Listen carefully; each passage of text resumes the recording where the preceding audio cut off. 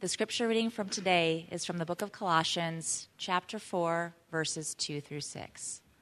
So Colossians chapter 4, verses 2 through 6. Devote yourselves to prayer, being watchful and thankful, and pray for us too, that God may open a door for our message, so that we may proclaim the mystery of Christ, for which I am in chains. Pray that I may proclaim it clearly, as I should. Be wise in the way you act toward outsiders. Make the most of every opportunity. Let your conversation always be full of grace, seasoned with salt, so that you may know how to answer everyone. This is the word of the Lord. Thanks be to God. Let's pray. Lord, we thank you for your word. And I pray, Father, that as we speak about it now, you might speak to each one of us. Take your word and guide my words, Lord, but mostly give us receptive hearts to hear what you would say to us. In Jesus' name, amen. So this is hard to see, but this is the locker of Chris Long in the Philadelphia Eagles locker room. And what you see on the top of his locker is actually an altar to Nick Foles. Nick Foles is the backup quarterback for the Philadelphia Eagles, and he set up an altar to him. Seems kind of interesting. It's got a picture of Nick there and the Rams and his book and the Eagles and some of these little candles. And that may seem bad, but it's interesting. Here's what they wrote about it. Long said, Foles has seen the shrine. I made him see it. It's for him. I just don't think he likes the attention. But it's not about attention. It's about energy. Give him some good energy. It's going to work. He always shows up big for us. He's been there to bail us out before when we've had injuries before, and this weekend's no different, Long said in explaining the shrine. I think he's going to show up big. And so it's actually a hopeful, positive way of him actually trying to, in a sense, honor his teammate who's a backup quarterback. And if you don't know Nick Foles from last year, what happened was, they had an MVP candidate, Carson Wentz. The Eagles were great. He goes down at the end of the season. Everyone thinks the Eagles are toast. Foles, steps up and did unbelievable through the playoffs. And people may remember he did pretty well in the Super Bowl last year. If you don't know who he is, I don't know what to tell you. Just trust me on that one. He beat the Patriots, and it was grievous. And then this year, again, the quarterback went down. He was coming up, and Chris Long, sort of remembering that thing, said it here. Now, why did he make an altar to it? Is the idea that Nick Foles, at every point, is a really outspoken Christian. When he talks about, and people are kind of amazed at him, he's one of the more respected figures they take anywhere in the Eagles locker room, because there he's a backup quarterback, and the kind of humility he carries that with, the kind of way he steps into the pressure, the impact he has on the other players, and the perpetual glory to God he gives for everything he does. So Chris Long kind of comes along and kind of does the best way he can figure out, I think, how to honor that. That power which he says it's about God. Well, okay, Nick, we'll do this for you. Maybe you'll get power from this. But as I look at it, and as I read this, what I thought to myself is, what an impact Nick Foles is having in that locker room. He's making guys like Chris Long, they know exactly why, his actions and his behavior is attracting the team, drawing almost like notice. He's a remarkable player. He cares about them. He serves them. And he's perpetually, and they're amazed by what he's able to accomplish, and they hear his perpetual, how it's inseparable from his faith and his love of God and the power he receives from him to accomplish that. When I think about what God wants each one of us to do in the world, it's very much like that, isn't it? We step into our world where a bunch of people don't know anything about it. I mean, I don't get mad that Chris Long did this. What does he know? He's just trying to respond to something he's experienced and seen in the only way he knows how. But I want to think about what Nick Foles did is so much what I think each one of us needs to be in this world. The kind of people who our very faith and the people we are draws others towards us. We're in the last week of our talk about our vision statement and mission statement. And again, our vision statement is who we want to be. What do we aspire to be? A mission statement is what do we aspire to be doing? We are a vision statement. We are a vibrant community. We want to be people who are changed by Jesus, being changed, continuous, empowered by the Holy Spirit, boldly following God into the world. And what do we want to be doing? We want to be actively engaging with God and His Word. We want to be fostering a caring community of disciples of Jesus. We want to bring God's healing to our hurting world. And we want to be inviting our neighbors to follow Jesus with us. So we want to talk about that last one today. Inviting our neighbors to follow Jesus with us. The text we're going to look at to do that is Colossians 4, 2-6, which Jen just read. And there, when he talks about our role in the world, this text kind of divides it in two different sections. It says there's two powerful ways in which you are involved in the proclamation of the gospel into the world, the spread of the gospel. He says, in one part he says, through your prayer actually is a powerfully important part of the way in which the gospel goes forth. And secondly, through you yourself, your life is a proclamation. So through prayer and proclamation is our involvement in the spread of the gospel in the world. So firstly, through prayer. He begins the text by saying, devote yourselves to prayer. It doesn't really say devote there, but the idea is of persevering in prayer, of constancy of prayer. Prayer is something that you do all the time. It's part of your life. It's the way you live in the world. And that's the way it's actually talked about in the Scriptures, the way Paul talks about it. Actually, here we are in chapter 4. He begins the whole letter of the Colossians talking about prayer in chapter 1 a couple times. He said here, for this reason, since the day we heard about you, meaning heard about their faith, he said, we have not stopped praying for you. Constant prayer. And what are they praying? They're asking God to fill you with the knowledge of His will through all spiritual wisdom and understanding. Since the moment we heard that faith has come alive in Colossians, we are praying and praying for you, that you would understand a knowledge of His will and spiritual wisdom and understanding. And to pray, and the constancy of prayer of it. Notice he says, we have not stopped praying for you. It's like, when is that exactly? And to the Thessalonians, he said, be joyful always, pray continually. Some translations, pray unceasing. Give thanks to God in all circumstances. And there's a great line here. For this is God's will for you in Christ Jesus. Some say, what is God's will for my life? That's God's will for your life. Joyful always, praying without ceasing, giving thanks in all circumstances. It's an amazing statement, but that prayer without ceasing, that prayer is just a part of your life.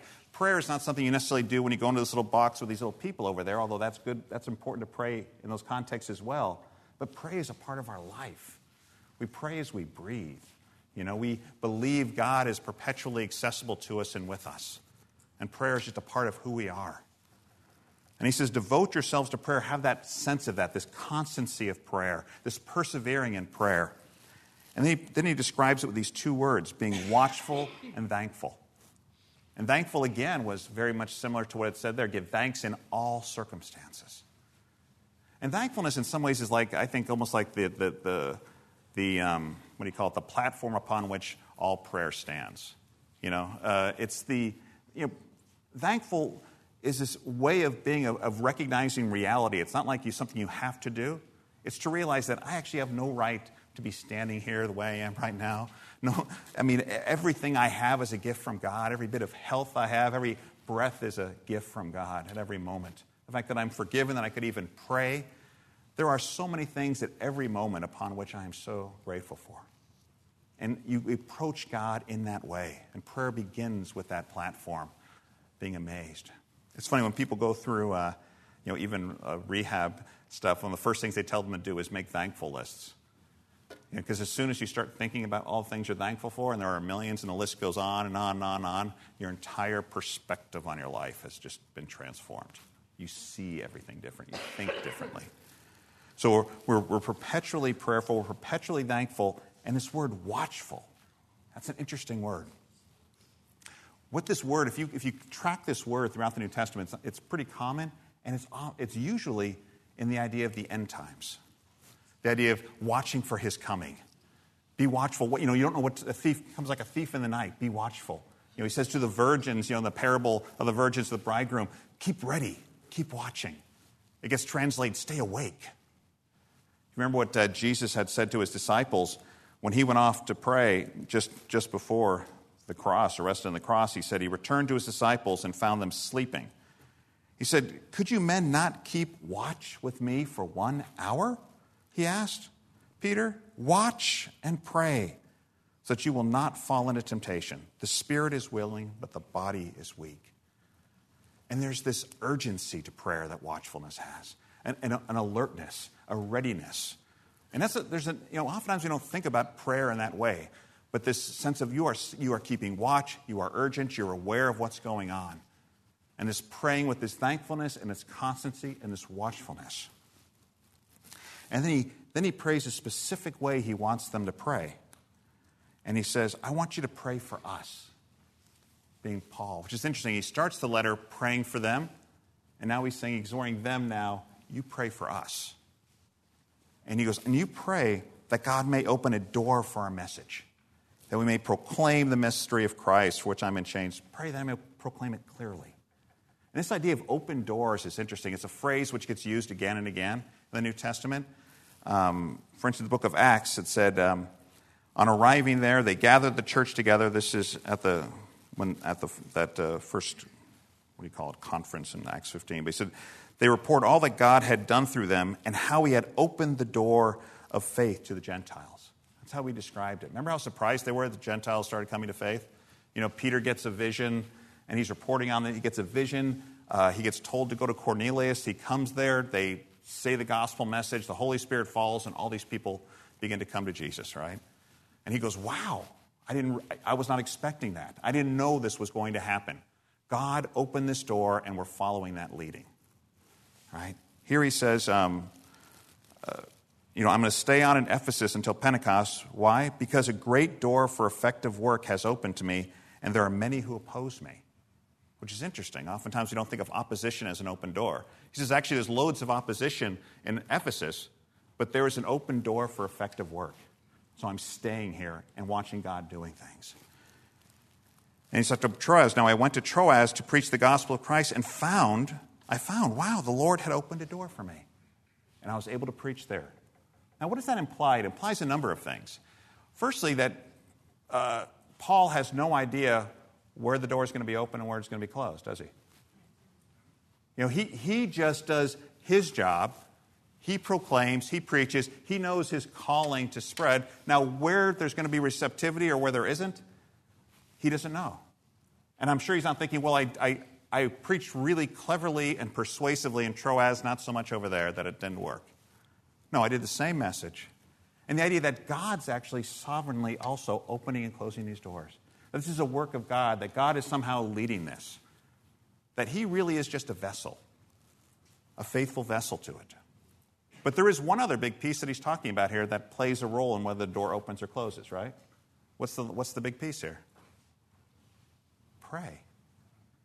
He seems to think that actually your prayers will have an impact as to whether that door opens or closes. Now that rocks my brain. Why did God use that? Why the people over there praying would have some sovereign effect on whether God opens that door? Guys, that is a sermon for another time. Why does God use prayer? It's a huge one. And it should be a contemplation of all of our hearts. How does he do that? For now, we'll say that he does use it. That God uses prayer, and our prayers are powerful and effective. Now, why he does that, how he's decided to work out his whole economy like that, longer sermon, not this one. But you need to accept that your prayers make a difference. Amen. And he actually says in some credible way, I want you praying that doors will open. I want you praying that I can be faithful as that this mystery is revealed. The mystery in Scripture, by the way, is always talking about something that was hidden before that's being revealed. And so this idea that the gospel in itself is something that's now being revealed, and why it gets revealed into this group here and not there, when, how, is very difficult for us to grasp. But he's faithful, and praying that I might do that clearly and faithfully. So we play this big role in the proclamation of the gospel and praying for this, for doors to open, for clarity of the Scripture, for that mystery to spread and to be revealed. The work of our prayers in the spreading of the gospel. But then there's I missed that. But in the second piece, he says, we also, not through our prayer, but actually, it's not simply through our prayers, but through our lives. We proclaim the gospel in our lives. And he says, be wise in the way you act towards outsiders. Make the most of every opportunity. This idea in the way you act, by the way, is the Greeks pulling up a Hebrew idea of to walk. Walking in the world. That's the great Hebrew metaphor for how we live. We live in this world by walking through it, and it's basically saying now, you walk with wisdom in the world. Here's with outsiders, meaning among people who don't believe in Jesus, basically what he's saying. You walk with wisdom. Have you guys ever met anybody who doesn't believe in Jesus? Okay, a few folks. All right, so you guys will know what he's talking about here. The few people, and he says, how do I live in that world? He says right here, with wisdom. You live in that world with wisdom. And he says, make the most of every opportunity. And this is actually a marketplace term he's using here. And it actually means like when you redeem something. And he's saying the thing you're actually buying in the marketplace is time. You're buying that time. And he gives this intensive to it also. Like you are snapping up, you are redeeming every bit of time there is. Whatever time there is, you are buying and you are snapping it up like this. That's it's an amazing picture. When you live in the world, you walk in wisdom, and you whereas every minute is out there, you are trying to snap that thing up and use it.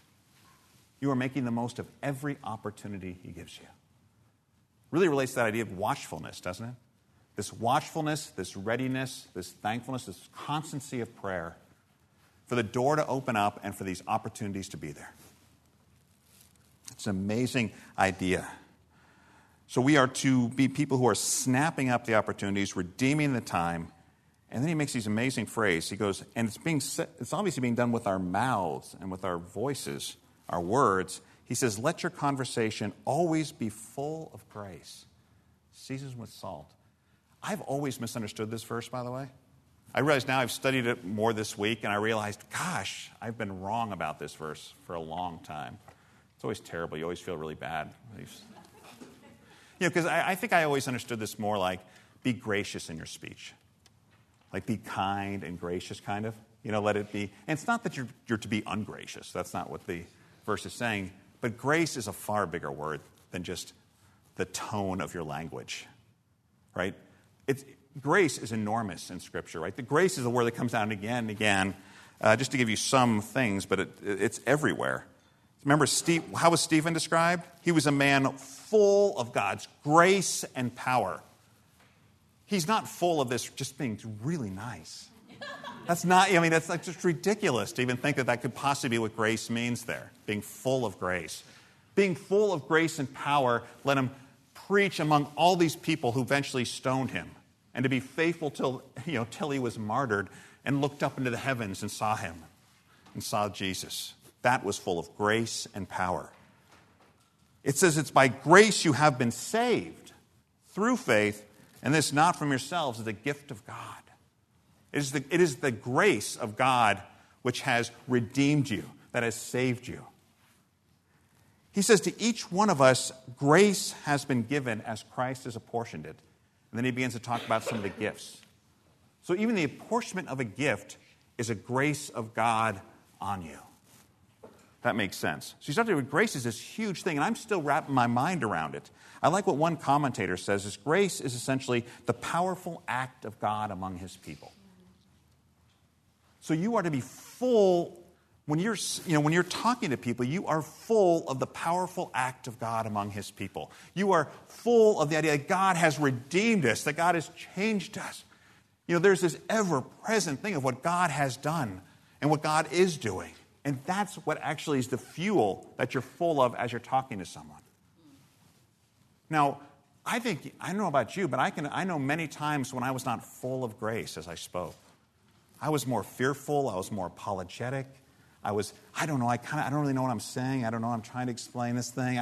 No, there's an idea that you are present with who God is. God's very presence there. You're thankful. You are amazed. You are full of grace. There's that power of the Holy Spirit right with you when you're full of grace. And you need that, by the way, in that role. When you are snapping up all those different opportunities, when you're being wise, you need to be full of grace in every one of those moments. And he says it's full of grace, and then he also has this phrase, seasoned with salt. So you might know how to answer everyone. which is a really interesting idea. The idea of seasoning is, in this context, is talking about flavoring. This idea that you're almost flavoring how you speak for your situation. And there again, there's that idea of wisdom and discernment. Different places at different times call for different speech with different people. There is no cookie-cutter way to live out in the world. There's no cookie-cutter way to make the most of every opportunity. It's fully incarnated to that individual you're speaking to. And there's a great deal of mystery with that as well, is because you don't know what's going on in somebody's life. Somebody may argue with you about this, but that's not really what's going on. I had a guy I've talked to a number of times, and it was actually interesting. I realized I had talked to, he was doing PT. It's actually amazing. You get like a 45 minutes one-on-one with somebody, once or twice a week. I'm like, is there not a more remarkable time to actually share with somebody's life? And I remember thinking, I tried to talk to him, and I thought, man, I'm not praying enough for him. So I went home that morning, I was praying, started praying for him regularly. When'd you know it? The first time, after I come back after praying for him consistently, he actually goes, hey, man, I ran into your videos, and I started watching them. Fascinating, and he goes, I'm going to call you Reverend now. And I said, really, I prefer irreverent, but that's all right. It's it's more accurate, I think. But it opens up, and suddenly he's talking about this, but then it comes out he had 3 uncles who were sexually abused, in the clergy abuse scandal. And that was in his mind, you better believe it, at every one of those conversations. And so there's this idea that you really, what's actually happening there is not what's always happening there. And there's a sense of you're faithful, you're being sensitive to, and knowing, how do I speak into this situation right now? Because everyone always comes with objections and stuff, and oftentimes you're foolish when you argue with people. There's a difference between knowing how to give a defense for your faith and knowing when we're arguing pointlessly here. And that's not really what's going on. And I've found a lot of times when people are saying, how can you believe in God? And if it's a real conversation and they're actually curious about it, you can answer it back in one sentence. Really, look at all this nature. You don't imagine there's something that made this. And they go, usually, yeah, you're right. It's amazing how much the simplest little statement, But anyway, and now, how do you answer people, what happens today, I don't know if you guys find a lot, but I find a lot these days, they go, you believe in Jesus. Oh, so you're for Trump. Are you hate homosexuality or something like that? And I'm always like, it's actually, following Jesus is not about that. I encourage you to change the conversation over here. That's, Jesus, and read the Gospels. I think you will not find Trump mentioned there at all. I'm guessing. But, maybe you got a weird translation. I don't know. But, you're just kind of pulling attention to another place. But that's part of that season stuff. I'm not going to argue with this. That's not, I'm arguing, that's a conversation way down the line. But anyway, we want to be people who are these folks making the most of every opportunity. People whom are full of grace out in the world, encountering people, praying for the gospel to go forth. That's what we're supposed to do as believers. And so as a church, we talk about our mission statement. This is one of our ideas. We want to be inviting our neighbors to follow Jesus with us. And I like the phrase, and we battled around with these phrases, but we really came down to this idea that it's not something we're telling other people to do. It's something we're inviting them to do with us. Come alongside and know this, which I love that. So we said, what does this actually look like? And so we started to build some goals around this as to what this would look like in our midst. And we said, well, everyone should feel comfortable and equipped and encouraged to share their faith with others. That should be just a normal thing for all of us. We want to see new people come to know Jesus and grow deeper in their commitment to him. We just want to be seeing this. We want to have a positive presence in our community among our neighbors. We want to be welcoming and accessible to visitors. Regularly see new faces join us in worship. It's part of what we talked about, the worship, anyone who walks in this door should feel God's pleasure that they've come. Not because we want them to join our church, but because they've come to worship him, and our attitude towards that people should be reflective of, man, I know God is so glad that you're here. And that should be natural pouring out. It should be easy to figure out how to get connected to people.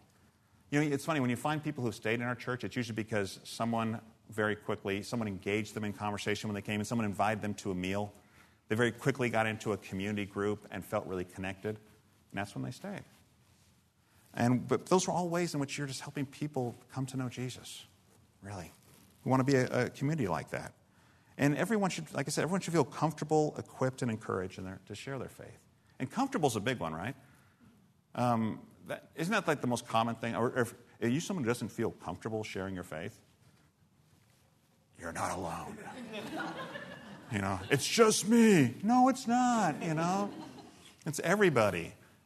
I love when I was reading the other day, I was just reading Jeremiah again, and Jeremiah did not feel comfortable sharing his faith. God says, you're going to be my prophet, and he's like, you. Ezekiel's the same way. Yeah, I don't know how to talk to these people. I'm young. I can't speak. I don't know what to say. And basically, God's point is, it's not about you. It's going to be my words to them.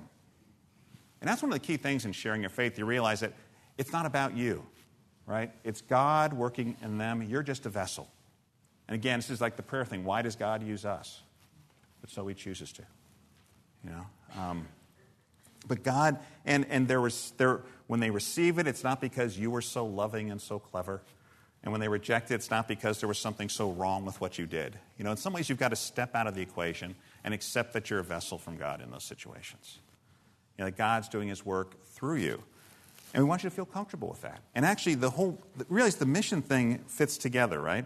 Because if you're actively engaged with God, if you're actively engaged with the Scriptures, if you are part of this caring community of disciples of Jesus, inviting your neighbors to follow Jesus with you is much more natural. It pours out of that. So they all really work together. And the idea of being equipped, I think in a couple weeks, I think Marie and Dan and Andrew are leading another thing after services, talking about, we want people to feel comfortable and equipped and to be able to talk about it. Sometimes just talking about your situations with others and what you've said, what I've said is some of the best things, easiest way to get equipped. And actually the outreach ministry just met, and in our prayer calendar that's coming up, I'll just show you what their prayer request was. They said they're praying for creativity and Holy Spirit-led ideas as the team develops effective ways for all of us to reach our neighbors, invite them to follow Jesus with us. And they go specifically for some different opportunities we got coming up. Newton Serves. We're going to go out there and try to serve the city of Newton and go in little teams and areas. And we're praying for that. A Marathon Monday outreach. I think the idea is to get a table out there as people are going by the marathon and reaching to the people who are coming there, having another brew in unbelief. People like beer, so I think the idea of going to microbrewery, this time, which sounds pretty exciting. But we'll see on that. But we'll get another date on that. But the idea, we want people to have opportunities for you to do that. But I'll just close with this. When I think about the two reasons I was chewing on this, why people feel difficult to share, I think there's two big ones. One, they just don't feel comfortable. We've kind of talked about that. But I think the second one is, I don't think people really believe how open people really are. If you really believe they were interested and open, I think you'd do a lot more. You'd share a lot more. Something, people are really interested. It's funny, not so long ago, I was part of doing analysis of a data, a bunch of data they collected on spirituality at different age groups. And it was interesting, the baby boomers have very little spiritual interest. That is true. It's amazing what went down. But man, the ones before the baby boomers, older than that, a lot of interest in Gen X, a lot of interest in millennials. It's more like going like this.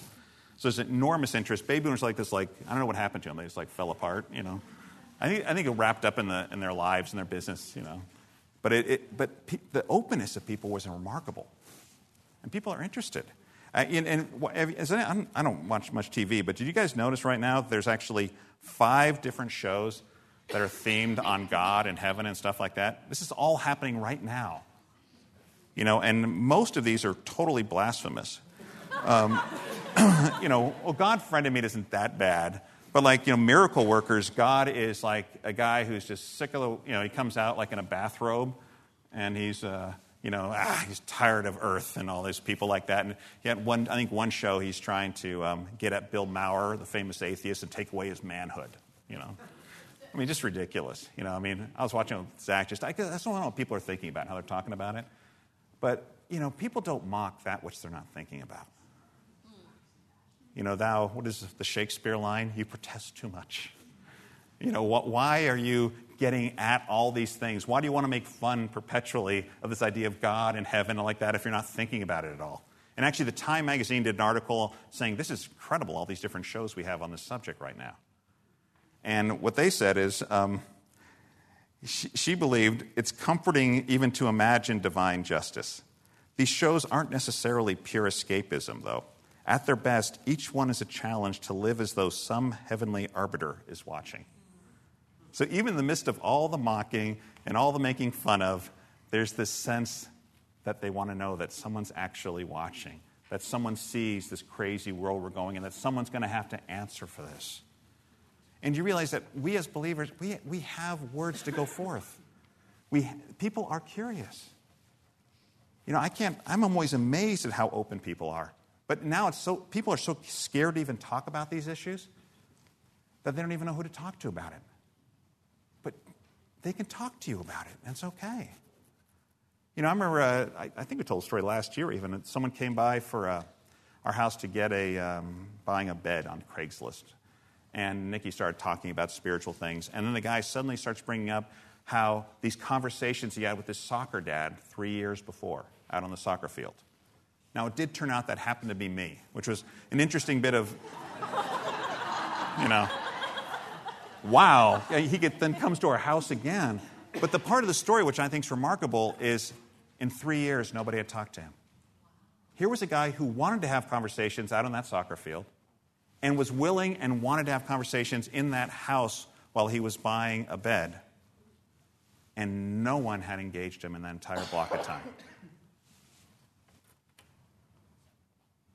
Believe people are hungering.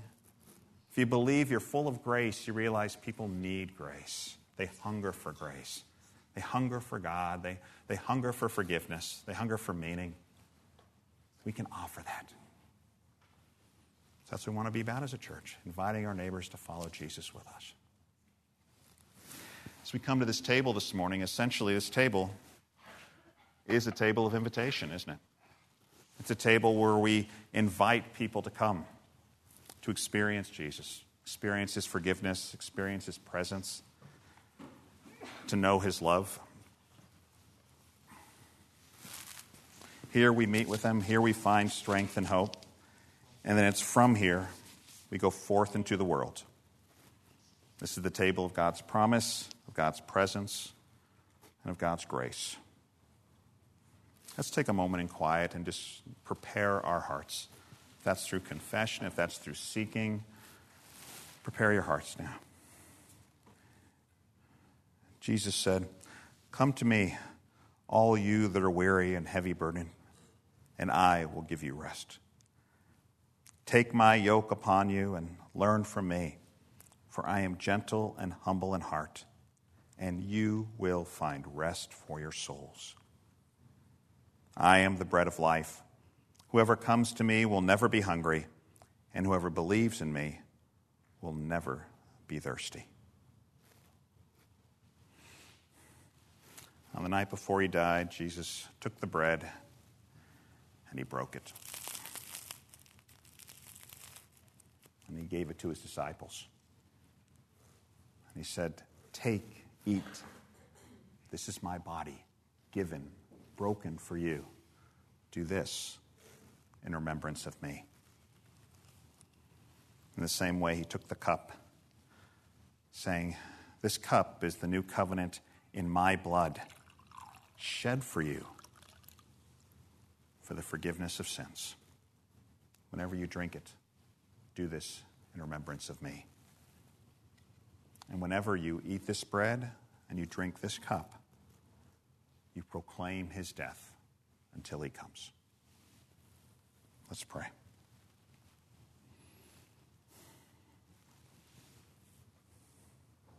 Lord of all, God of grace, pour out your Holy Spirit upon us and upon these, your gifts of bread and wine, that this bread we break and this cup we bless may truly be a communion with you.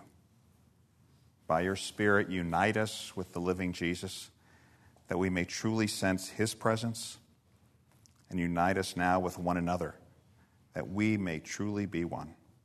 As this bread is Jesus' one body for us, send us out to be the body of Christ in the world. These are the gifts of God for the people of God.